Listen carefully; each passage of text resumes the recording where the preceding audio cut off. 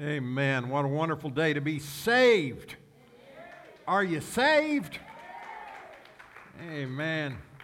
I remember the old testimony services of the church that I grew up in, and they'd stand up on Wednesday nights, and almost everyone would say, "I'm thankful that I'm saved, sanctified, filled with the Holy Ghost, and I'm on my way to heaven." Amen. It didn't matter how many times really that we heard that. It was exciting every time we heard it because it is the reality for the believer in Christ. Amen. We're saved, sanctified, filled with the Holy Ghost. Some of the saints would say filled with the blessed Holy Ghost. And I'm on my way to heaven. Amen. It's good to see you in the Lord's house today. I'm excited to be here this morning. Hopefully you didn't have any issues with your clock going off this morning. I noticed that we may have a few extras online this morning.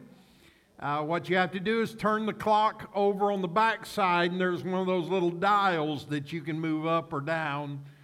But aren't you glad for live stream that if you forget, you can still catch it on the internet?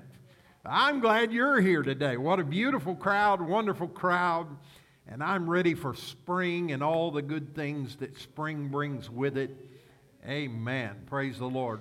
Hey, don't forget to look at your bulletin this week. There are several great things in there that you need to be aware of. We need you to sign up for a few things.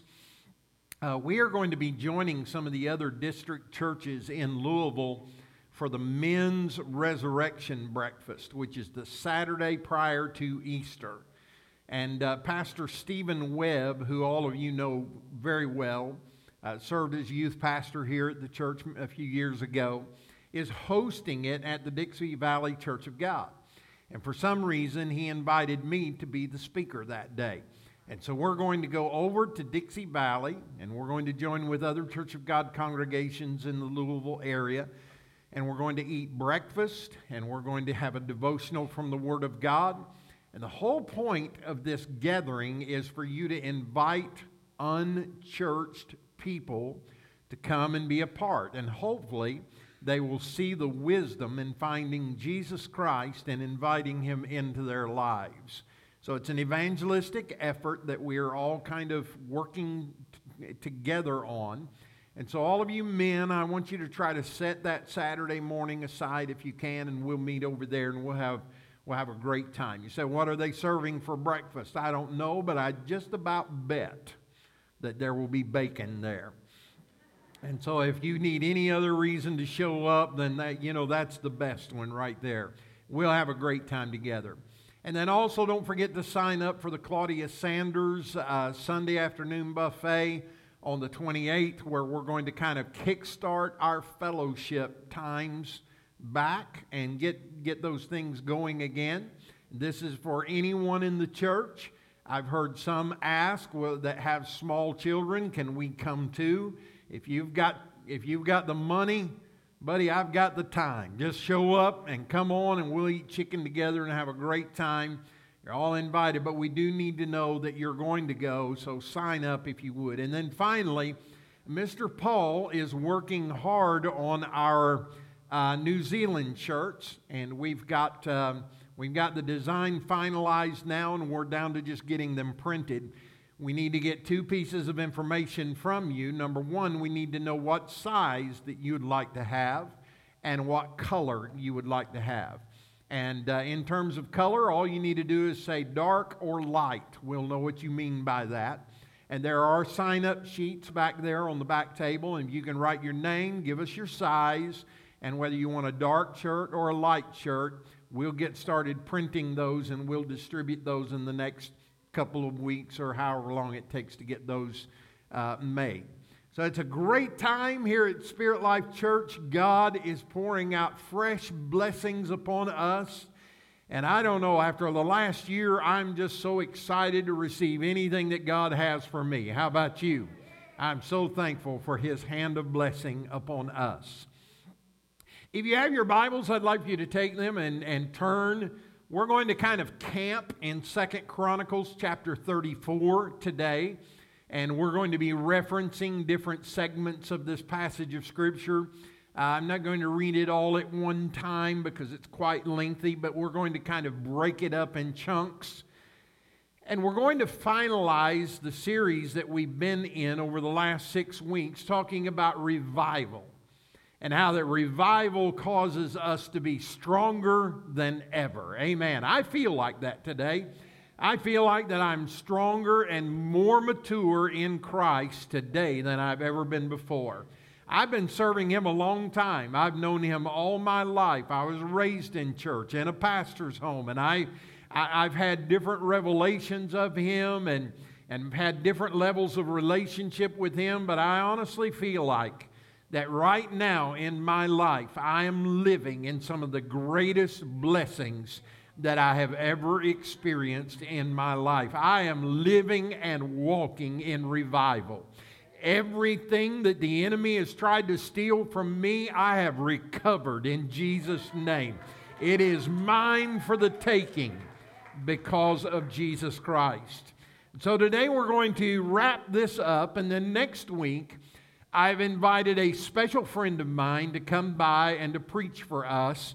His name is Les Higgins. He and his wife Donna will be with us. He has served in a variety of roles through the years, just like I have. I've pastored most of my life, but I've had other roles in the church as well, and he has as well. So he brings a wonderful perspective. He's a Southern boy, and you'll pick that up just as soon as you hear him start talking. But you will enjoy the ministry of Les and Donna Higgins. And so I want you to come and be with us next Sunday at 10:30 a.m. And then following that, we will begin a new way of thinking in our sermon series as we move toward Easter and beyond. But today I want to finalize this series that we've been talking about revival. And let's begin with this idea that revival is ultimately a story of recovery. You cannot be revived unless you lived and then died. You cannot recover and be revived unless you possessed something and had it taken from you. And since we have all been washed in the blood of Jesus Christ and we have new life because of Him, there are times that we feel like that energy, that spiritual energy is seeping away from us, and we need a revival. I'm not talking about bringing someone in to as a flash in the pan, so to speak, and get us pumped up. I'm talking about change in our lives that brings about positive growth and maturity in our lives. It is about preparing a place in our heart that allows God to restore what the enemy has stolen from us. Now, over the last several weeks, we've talked about a lot of different things. We talked about those little foxes that sometimes creep into our lives that we must rid ourselves of. We've talked about repentance. We talked about a lot of different things, and today we're going to talk about the recovery of and the revival of the Word of God in our lives. Faith comes by hearing, and hearing by the Word of the Lord. I would submit to you today that you cannot be revived and you cannot recover what the enemy has stolen from you unless you are equipped to apply the Word of God in your life. Your victory will come through the Word of God. Now, over the last few weeks, we've been talking about 2 Chronicles. 2 Chronicles has been called the book of revivals, because Ezra records 5 revivals that transformed Judah during this particular time in history. The first revival was a recovery of purity. It came through King Asa when God let Asa know that the eyes of the Lord roam the face of the earth, looking for people who are committed to Him, and He will strongly support them in their effort to live victoriously. It is a recovery of purity. And then the second revival took place under Jehoshaphat. He humbly admitted, "We do not know what to do, but Lord, we look unto you." It is a recovery of prayer. It is manifested in his leadership as being in a place where I simply don't have the answer. I don't know what to do, and I don't know how to do it. I don't have the knowledge, I don't have the understanding, and I don't have the wisdom. I can't get it out of books, and I can't get it from my neighbor. Not even my pastor can give it to me. Lord, I need you. And so I am crying out to you and calling upon the name of the Lord, and knowing that when I call out to you, you will hear my prayer. A recovery of prayer. The third revival took place under King Joash, who reinstituted the things that the Word of God required. He started the tithe back up. People had stopped tithing.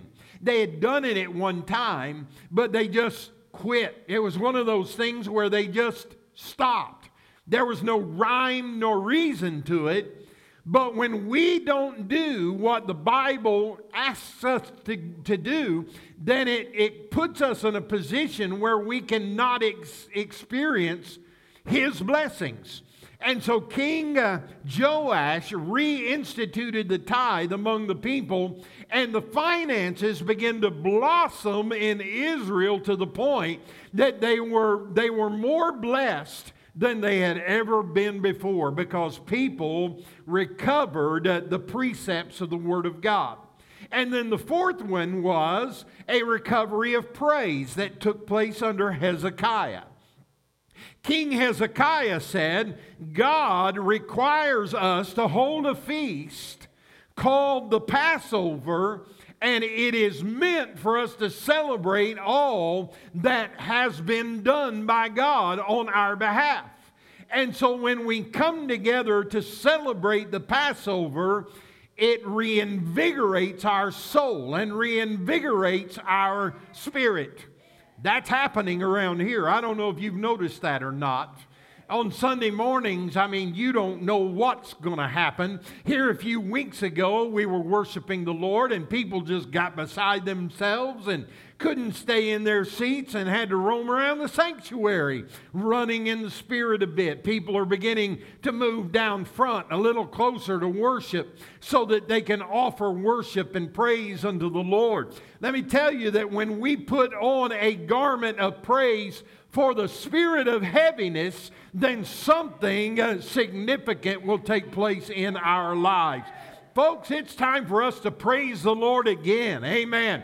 I know life has been tough, but I'm telling you, the sun is rising in our lives. Aren't you glad for that? And then the fifth revival was a recovery of the gathering of the people of God.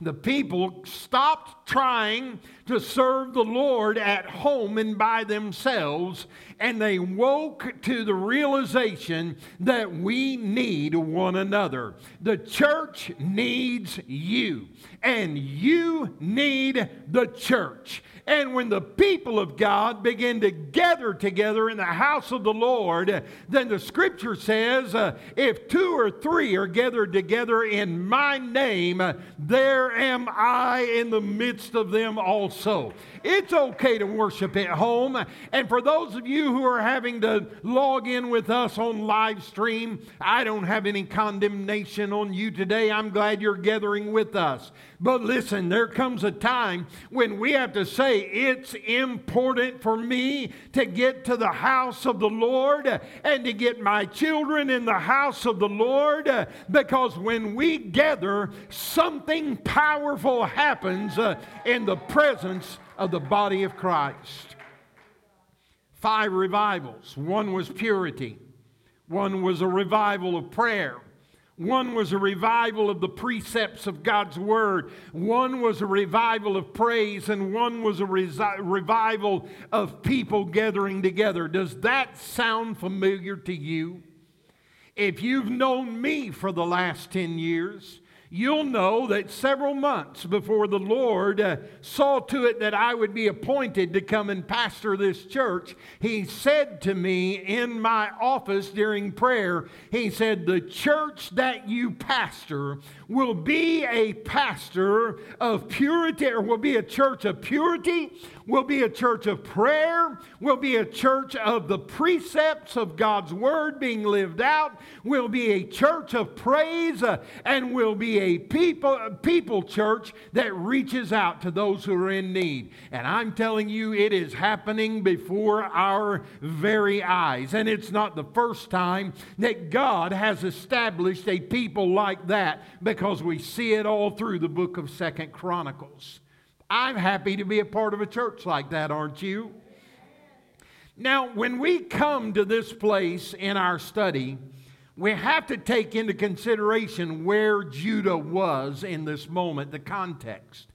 In 2 Chronicles chapter 33, verses 2 through 9, it says, and this is a summary of the reign of a king named Manasseh. It says, he did what was evil in the Lord's sight, imitating the detestable practices of the nations that the Lord had dispossessed before the Israelites. He rebuilt the high places that his father Hezekiah had torn down, and he reestablished the altars of the Baals. And he made Asherah poles, and he bowed in worship to all the stars in the sky, and he served them. And he built altars in the Lord's temple, where the Lord had said, Jerusalem is where my name will remain forever. And he built altars to all the stars in the sky in both courtyards of the Lord's temple. And he passed his sons through the fire in Ben Hinnom Valley. He practiced witchcraft, divination, sorcery, and he consulted mediums and spiritists. And he did a huge amount. Hold on just a second. He did a huge amount of evil in the Lord's sight, angering him. Manasseh set up a carved image of the idol which he had made in God's temple that God had spoken about to David and his son Solomon. I will establish my name forever in his temple and in Jerusalem, which I have chosen out of all the tribes of Israel. And I will never again remove the feet of the Israelites from the land where I stationed your ancestors, if only they will be careful to do all I have commanded them through Moses, all the laws, statutes, and judgments. So Manasseh caused Judah and the inhabitants of Jerusalem to stray, so that they did worse evil than the nations of the Lord had destroyed before the Israelites. So here we find that Judah, having been under the leadership of this man Manasseh, and everywhere they looked, even in the temples, there were idols that had been established by Manasseh for people to worship in the temple of God. They had even, the scripture tells us, taken up on themselves the practice of passing their children through the fire. They were sacrificing their own children to the false gods that they were being required to worship.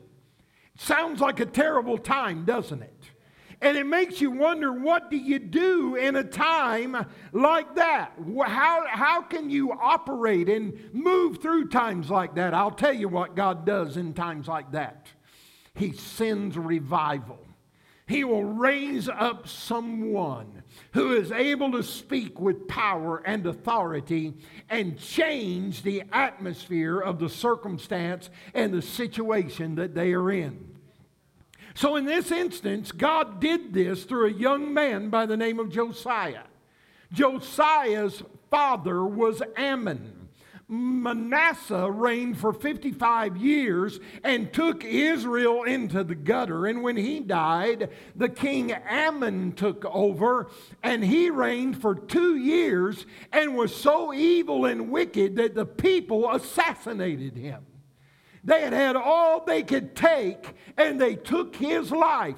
And then all of a sudden, this young 8-year-old boy, who was the son of the man who had just been assassinated by the hands of the people, found himself as king of Israel.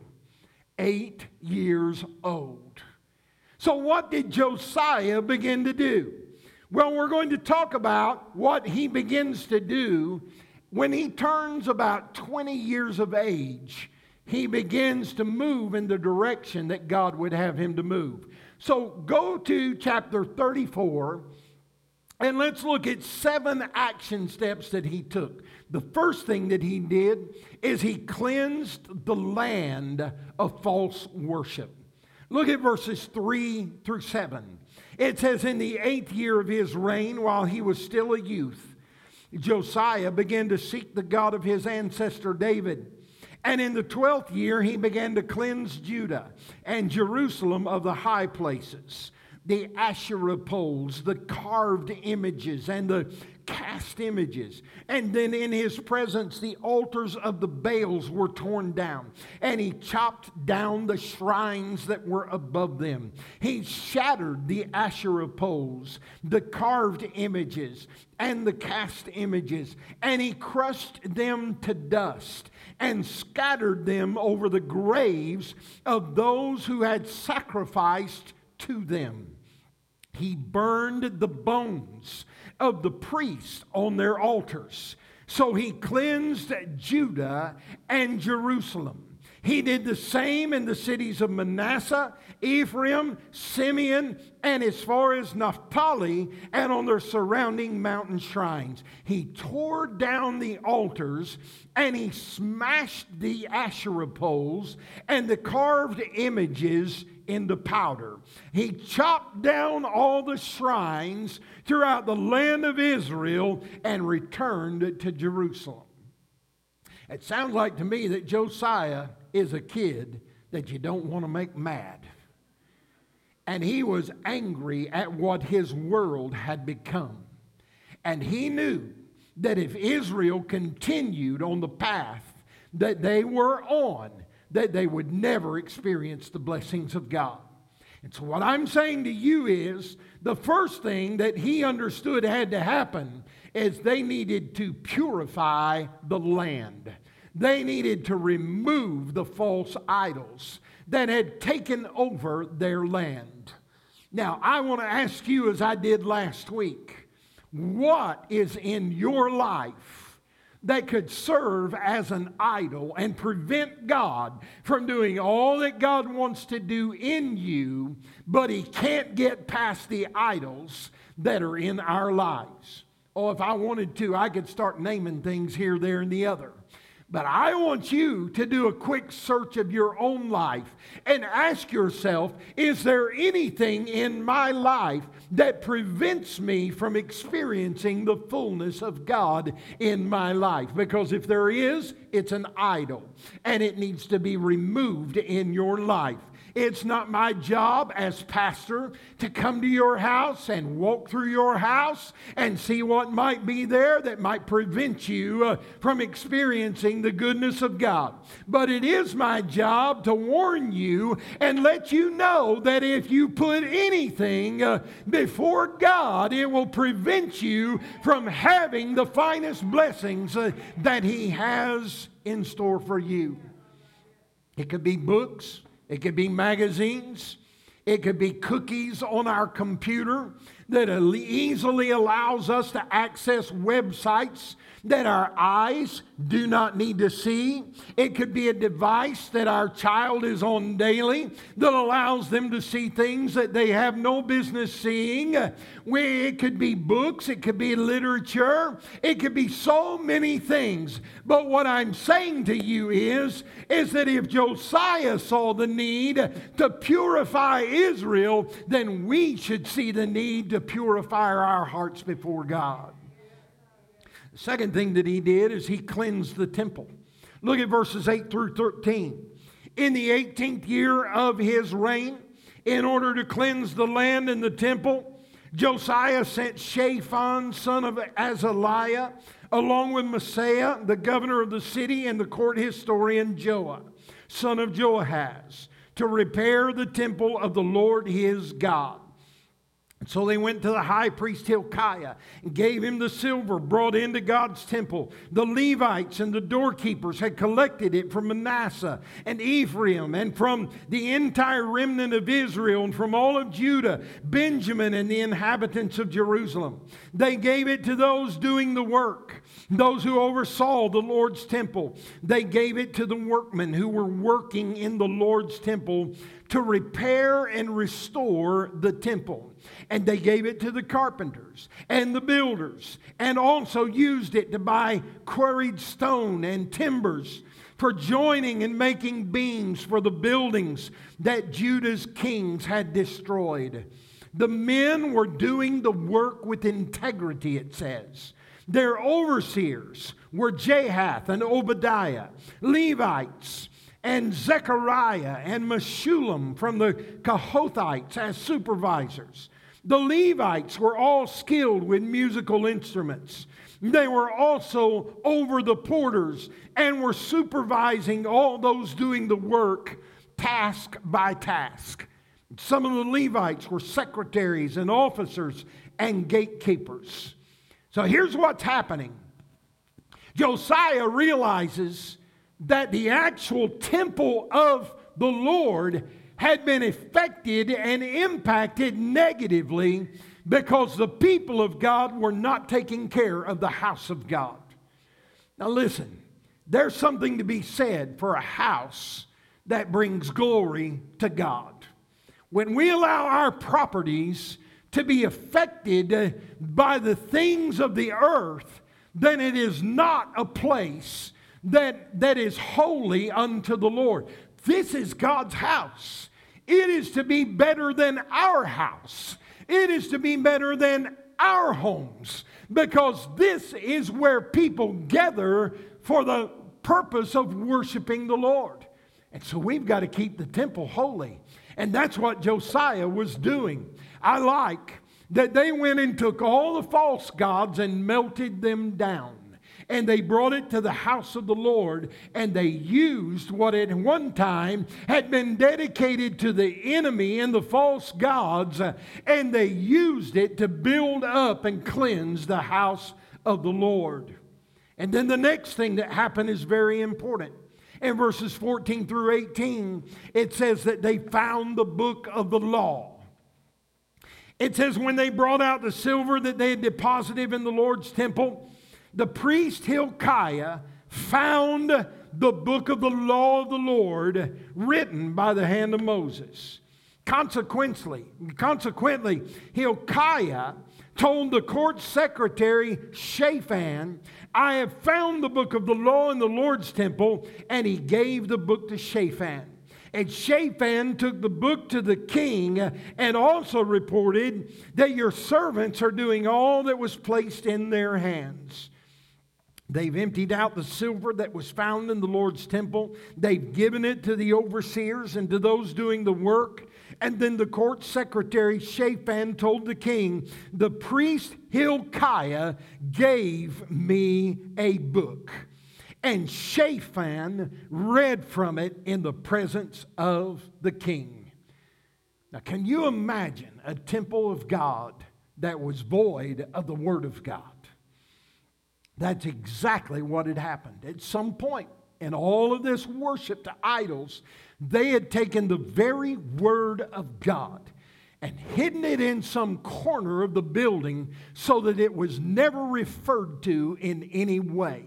And in the cleansing of this house, Hilkiah found the scrolls that had been written by Moses. And he brought the book to Josiah through the hand of Shaphan.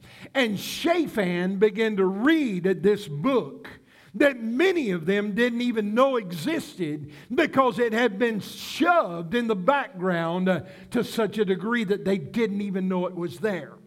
So what happened? Well, look at verses 19 through 21. It says, when the king heard the words of the law, he tore his clothes. And he commanded Hilkiah and Ahikam, son of Shaphan, Abdon, the court secretary, and Shaphan, and the king's servant. He said, go and inquire of the Lord for me and for those remaining in Israel and Judah concerning the words of the book that was found. For look, great is the Lord's wrath that is poured out on us because our ancestors have not kept the word of the Lord. So they realized that all this bad stuff that's happening to us, it's because we've abandoned the very Word of God. We might not have even known it existed, but if we're going to get back where we need to be with God, and we're going to recover everything that the enemy has stolen from us, it's going to come when we restore the Word of God to the house of God. Listen, it's time for churches all across this world, and especially in America, to start preaching the Word of God again. It's on the preachers and the pastors. If we just tiptoe through the tulips and the easy passages of Scripture that only talk about the fun things and the good things, and we don't talk about sin and cleansing ourselves from the things of this world, then we are never going to experience the fullness of God. Preachers, and if you're listening to me today or later this afternoon or on Monday or Tuesday, I'm challenging you just like I'm challenging myself. Let's bury our faces in the Word of God so that we can be prepared to preach what thus saith the Lord. Amen. He repented. The Bible says he tore his clothes. And he repented before the Lord. And he realized that the reason that all of this is happening is because we've abandoned the Word of God. And after he read it, and after it had its impact, notice what happens in verses 29 and 30. It says, so the king sent messengers and gathered all the elders of Judah and Jerusalem. The king went up to the Lord's temple with all the men of Judah and the inhabitants of Jerusalem, as well as the priests and the Levites, all the people, from the oldest to the youngest. He read in their hearing all the words of the book of the covenant that had been found in the Lord's temple. Here's what happened.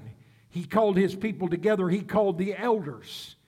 He called the men of the household, if you will, the men of the church.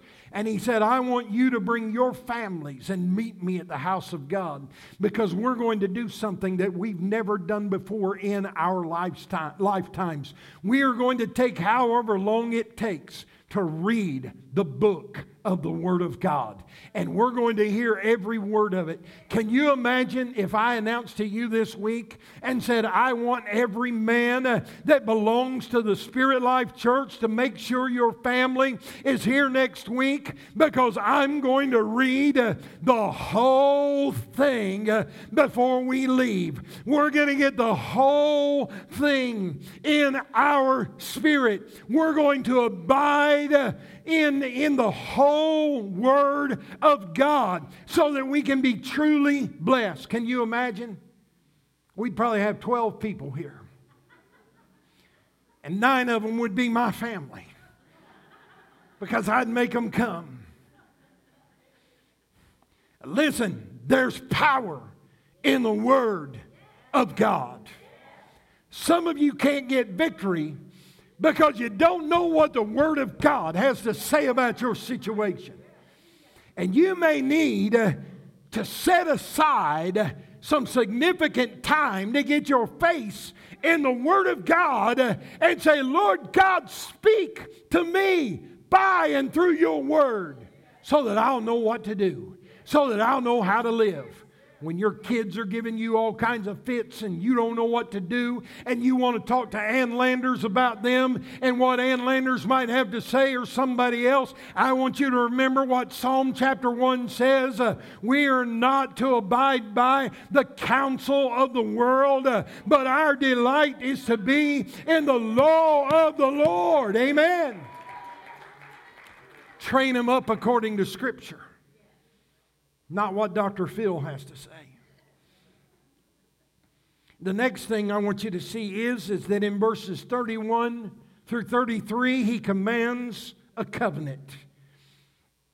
It says, Then the king stood at his post and made a covenant in the Lord's presence to follow the Lord and to keep his commands, his decrees, and his statutes with all his heart, with all his soul, in order to carry out the words of the covenant written in this book. And he had all these present in Jerusalem, and Benjamin agree to it, so that all the inhabitants of Jerusalem carried out the covenant of God, the God of their ancestors. So Josiah removed everything that was detestable from the lands belonging to the Israelites, and he required, say required, all who were present in Israel to serve the Lord their God. Throughout his reign, they did not turn aside from following the Lord, the God of their ancestors. So what did Josiah do? He said to his people, I require you to not only read, but to do what this book says. And if you're not going to do it, then you're not going to be part of our family.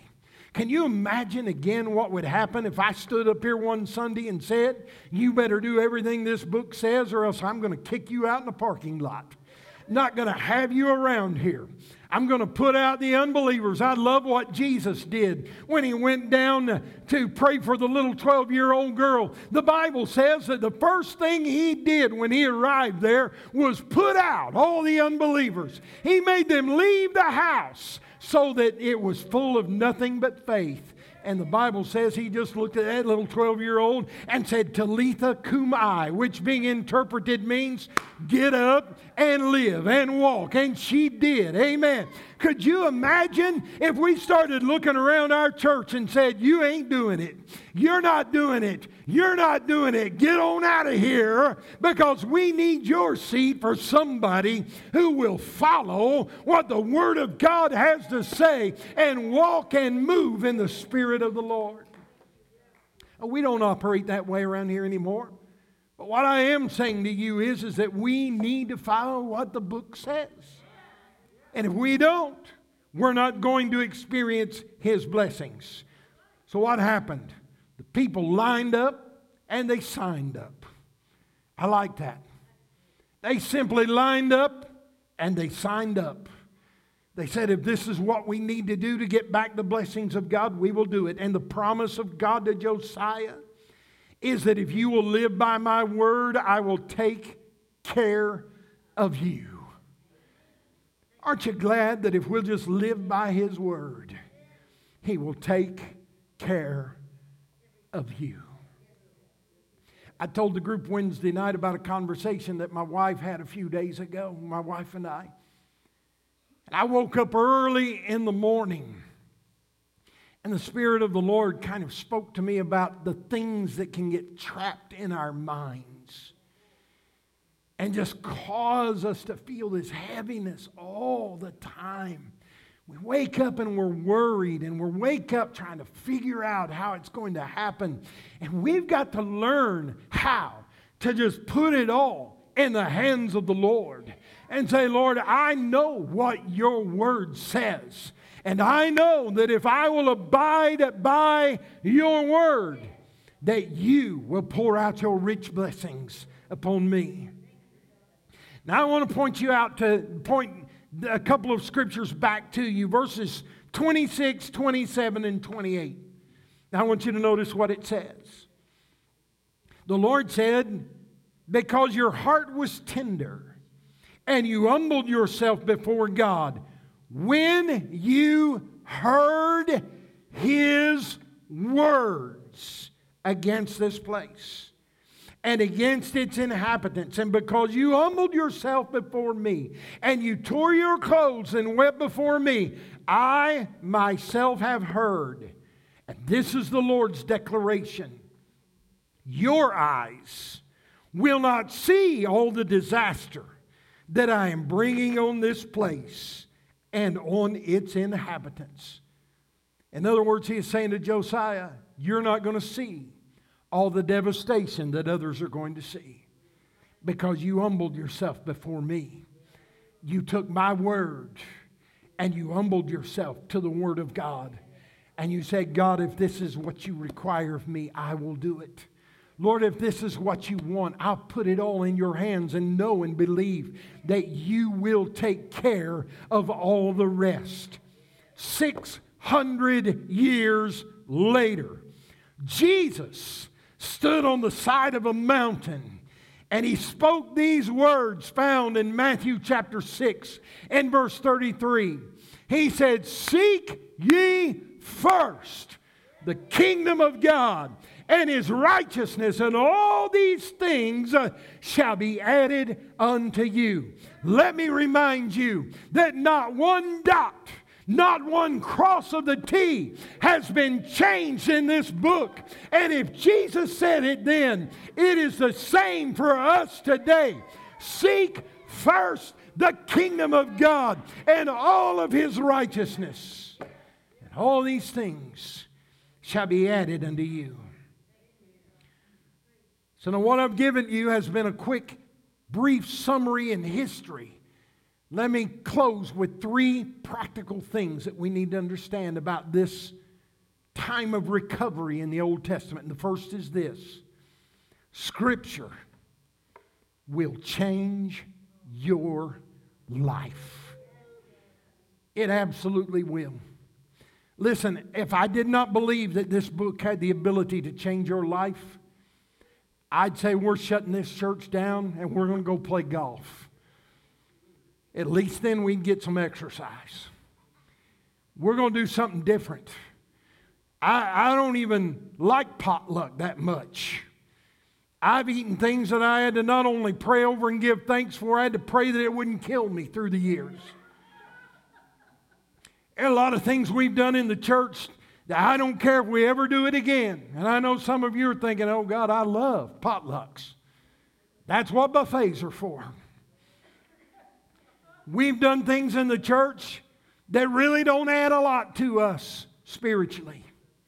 But if we ever get to the place where we take this book and shove it in the back room somewhere where the people don't even know that we are a Bible-thumping group of believers, then we are not worth our weight to the kingdom of God. But I'm telling you that once we start eating this book and getting it in our spirit and letting it not just be there for knowledge, but we have understanding about it and we have the wisdom to apply it in our lives, it will absolutely transform our lives.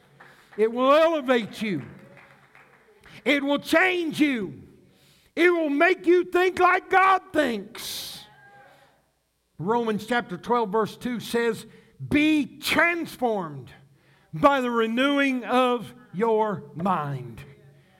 Man, there are some thoughts and some things and some emotions that we need to move them out of our mind and move them out of our spirit. They're doing more damage than we even realize in this moment. I want you to know that God says our mind belongs to us.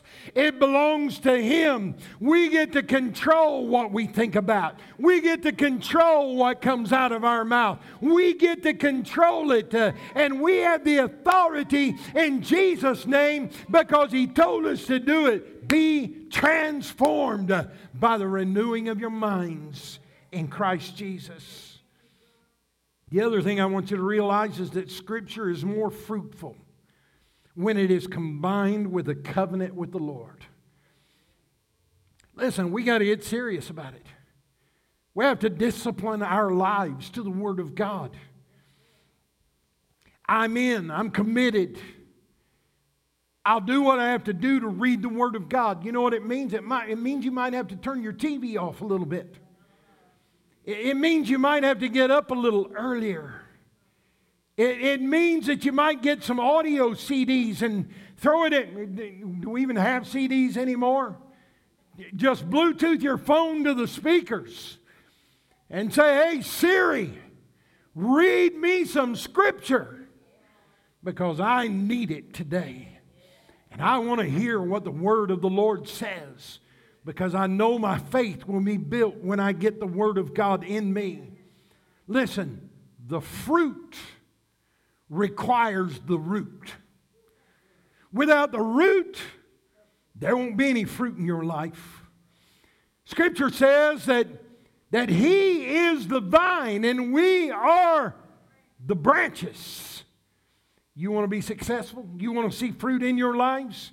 You better grab hold of the root and not let it go and say, devil, you cannot take this away from me. You might do some things that I don't like, but I'm telling you, if I have the Word of God alive and well within me, I will always know that I am more than a conqueror through Christ Jesus who is in me. Fruit requires the root. And then finally, Scripture, when properly applied, can change our nation. We need it.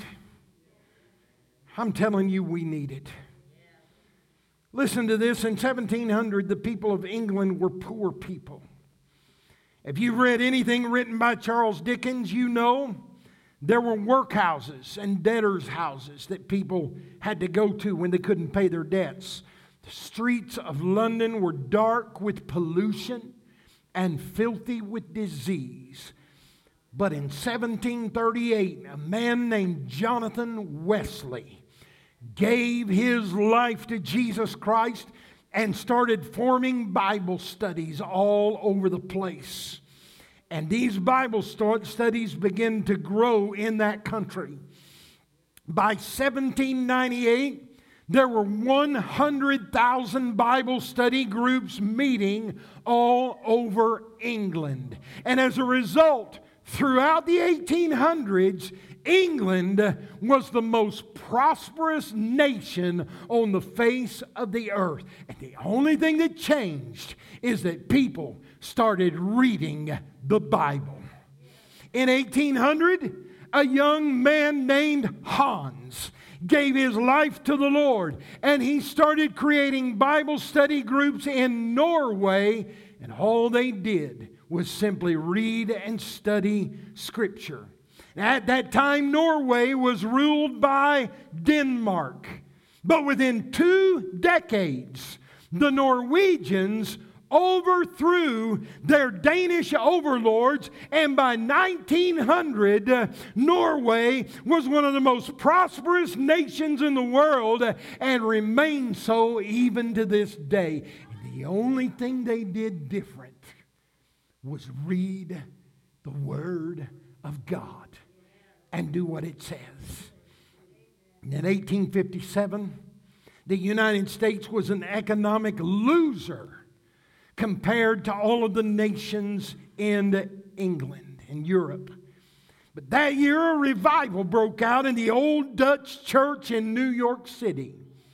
And people started reading their Bibles.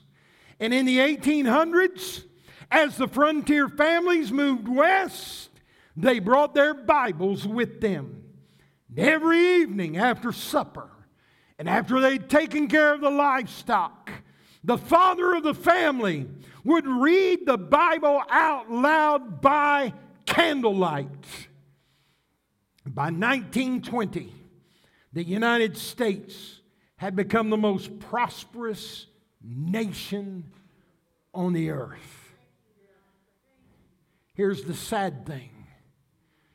The United States is no longer united under God. We removed Scripture from our schools. We carry now a larger indebtedness, trillions, than we ever have before. There are more people on welfare in the United States today than ever before. Say, Pastor, are you trying to say it's because we don't read the Bible? I can't say that. I'm not an analyst. But I can tell you that when we remove God and His Word from our lives, there's absolutely no chance of God's blessings upon our nation. We're killing babies by the millions. We're doing things that are detestable in the eyes of the Lord. Men sleeping with men and women sleeping with women, and calling it good, calling those things that are wicked as though they are good. How can we do that? It's because we've been given over to a reprobate mind, and our consciences are seared, and the only thing that is going to fix it is if we can somehow recover the reading of the Word of God so that we can know the truth of God. Now listen, I'm going to tell you something you don't want to hear. You call your senator, you call your representative tomorrow and ask them to return Scripture to the schools, and I can just about guarantee you that they will say, that can't be done. You know, we have liberties and freedom. We have to make it equal for everyone. And so we're not going to get it done in the schools at this time in the way that we think. Just because we may not be able to get our president to stand up and read from the Word of God, they can't stop us from giving the Word of God priority in our homes. And when you start reading the Word, and you start reading the Word, and you start reading the Word, and you read it into the hearing of your children and your families, God's Spirit will move upon them the way that He moved upon Josiah, and He will bring revival to our land. The Word of God. The Word of God. Listen, people these days are worried about equality. The Bible has proven to be the greatest equalizer on earth.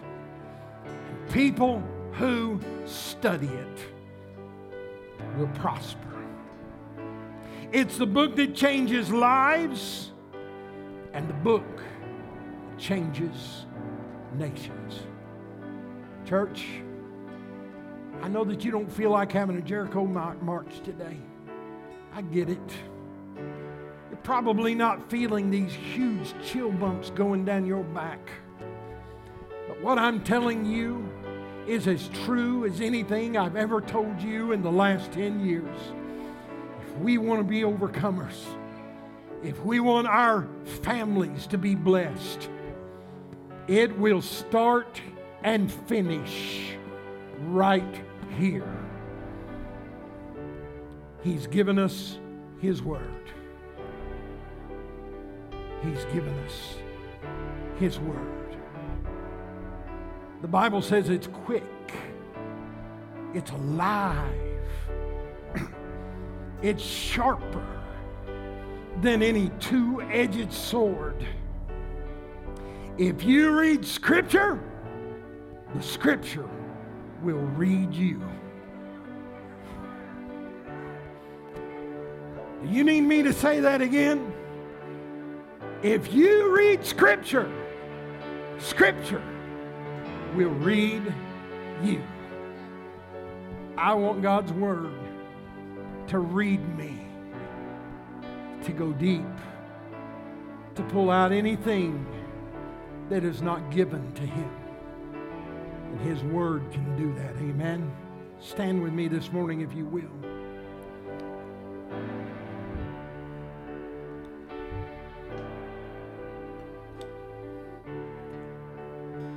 Hallelujah. Just stand in the presence of the Holy Spirit. Stand in His presence right now. Focus your attention upon Him. He may decide to speak to us right now by His Spirit.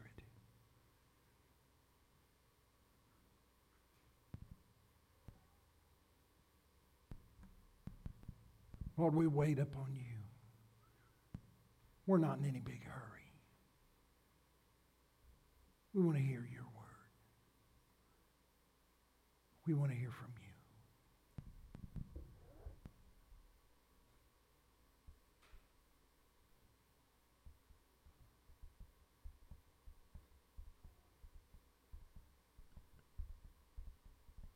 Hallelujah.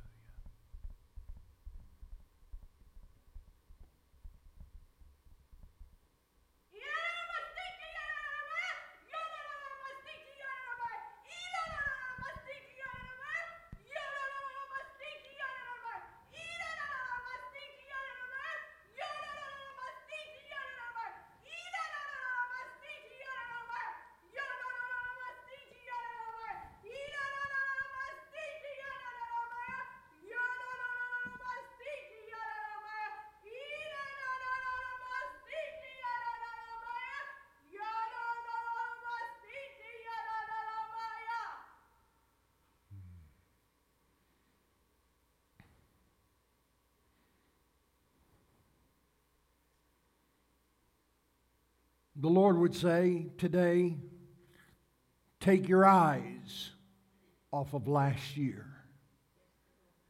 Remove the memory of it from your mind.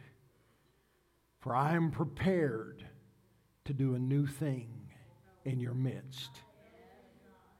And when I release all that I have stored up for you, last year will be a distant thought that you will barely remember. But my move and the power of my hand will be something that will move so strong among you and revive you in such a way that you will never forget it in your entire life. You will look back and you will say, what a wonderful year of blessing 2021 became because of the wind of God's mighty Spirit in our lives. Thank you, Lord. Raise your hands and honor Him today. Give Him praise. Give Him praise.